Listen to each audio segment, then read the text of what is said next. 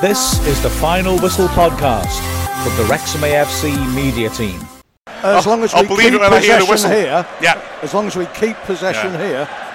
Well, the defence is staying back. Surely we give this to Palmer in the corner flag. Yeah. And he backs into somebody. Yeah, Palmer's pointing to the corner flag already. To say that to Jones, I don't understand why we've got anybody more than the free kick taker and Palmer up there, if I'm honest. The referees take a long time fiddling about.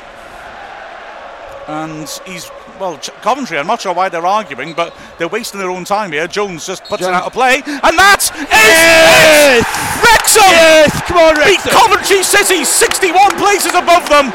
What a game, an amazing match. What a win. And Wrexham, well, I mean, when it comes to upsets, as a sad man in a baseball cap gives us the V's. That's right, my friend.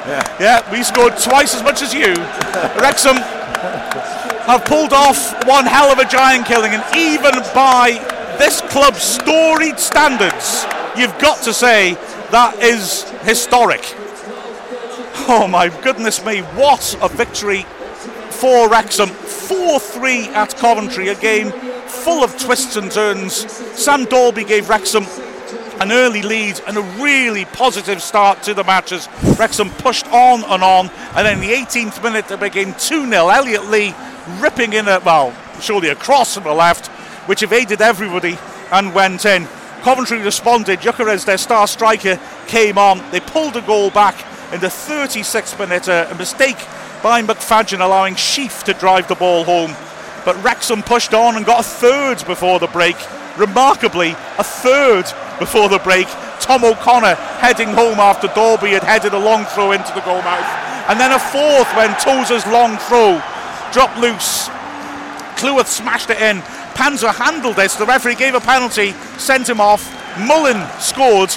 And at 4-1 against 10 men with half an hour left, you thought that was it. It was not. Coventry came back superbly and Wrexham started to panic. 69th minute, McFadden felt he was fouled by Palmer. He wasn't, and Gyökeres knocked the ball home. 76th minute, a free kick given against Young on the edge of the D. Palmer stepped up and smashed it in for 4-3. But Wrexham dug in, they held on, and with remarkable supporters backing them every inch of the way, got a little bit of history and a place in the fourth round of the Cup, let's not forget. That was insane. I mean, it was the most ludicrously exciting football match, and well, we've seen for a long, long time, apart from the Dover game. it was nothing compared to the Dover game. No. We're getting these quite regularly. It's good, isn't it? But our unbeaten record continues. Oh my gosh, that's true.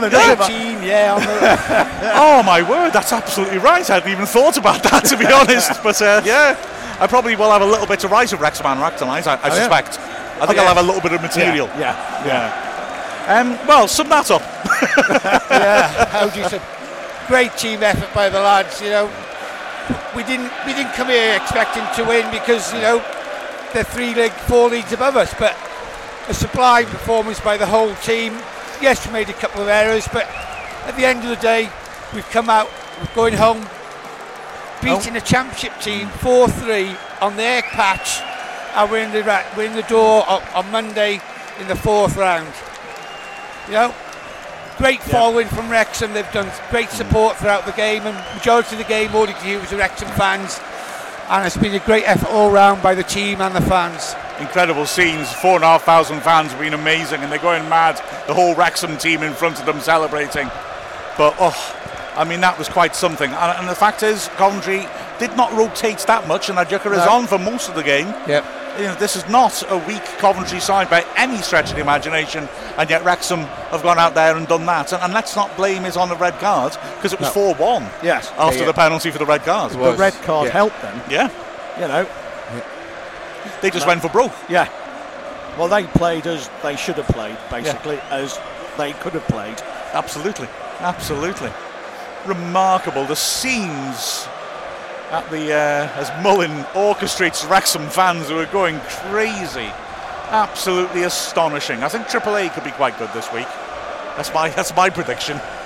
Are we going to go for a man of the match, or should we just say they're all gods? Well, they are all gods, but Luke Young Yeah. has run himself into the ground Immense. today. And Absolutely immense. You know, people who say, "Oh, you know, Luke Young should be when Cannon's fit, Luke Young goes." That was tremendous the way he played. He never gave up running. Yeah.